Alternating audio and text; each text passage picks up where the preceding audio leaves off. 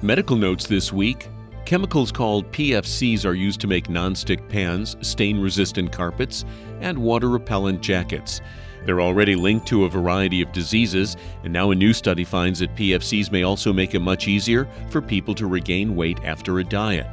The study in the journal PLOS Medicine followed more than 600 people during and after being on a diet.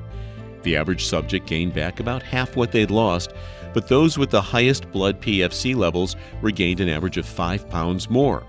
Researchers say resting metabolism rates were much slower in those with high PFC levels, leading to easier weight gain. We've reported on bullying and incivility in America's offices recently, and we noted that women report more incivility against them than men. But the source of most of that incivility may surprise you: other women. A study in the Journal of Applied Psychology shows that the queen bee syndrome is alive. Women reported that other women were more likely than men to put them down, make demeaning remarks, or ignore them in a meeting. And finally, when it comes to living past age 90, which is more important to partake in, exercise or alcohol? The answer? Drink up.